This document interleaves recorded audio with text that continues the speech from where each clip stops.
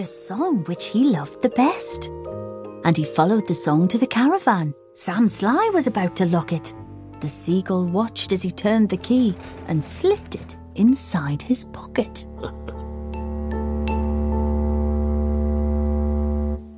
The seagull waited till Sam had gone. Then he perched on the windowsill and tap, tap, tap at the window. He tapped with his yellow bill. Come back to Silver Sands. It's only a mile away. I can find the key and set you free if you come back home to the bay. Escape, barked the dogs. Escape, meowed the cat. But the mermaid sighed.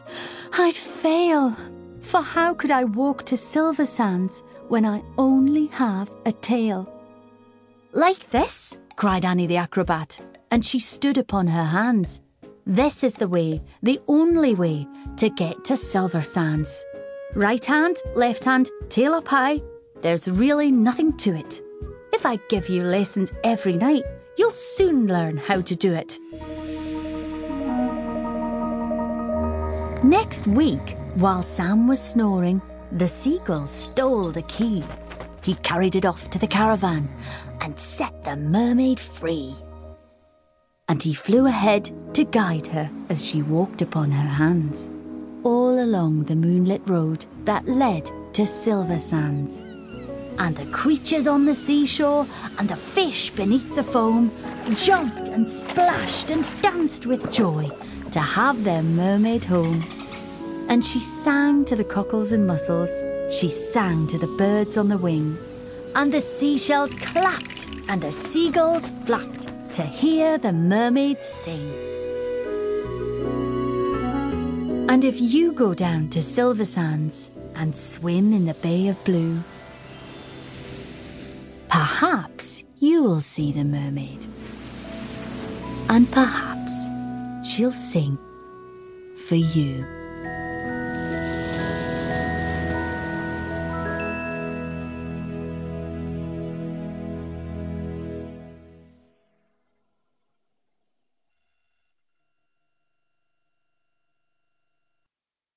Now it's your turn to read along with the story. When you hear this sound, turn the page.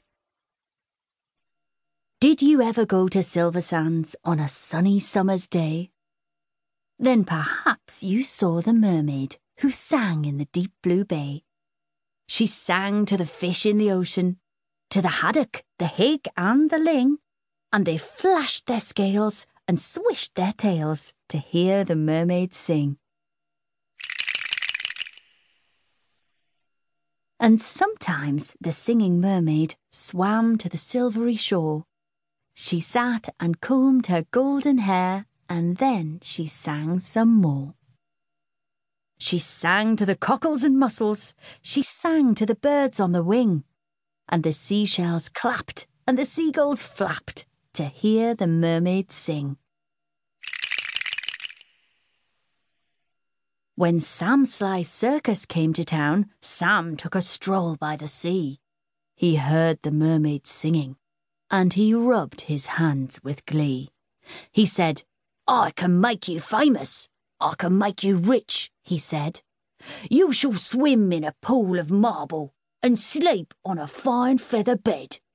You shall sing for the lords and the ladies, you shall sing for the queen and the king, and young and old will pay good gold to hear the mermaid sing. Don't go, cried the seagulls, and the seashells warned, he lies. But the mermaid listened to old Sam Sly and smiled as she waved her goodbyes. And he took her away to the circus, and she sang to the crowds round the ring. And more, more, more came the deafening roar when they heard the mermaid sing. Now the mermaid shared a caravan with Annie the acrobat, and Ding and Dong the circus dogs, and Bella the circus cat.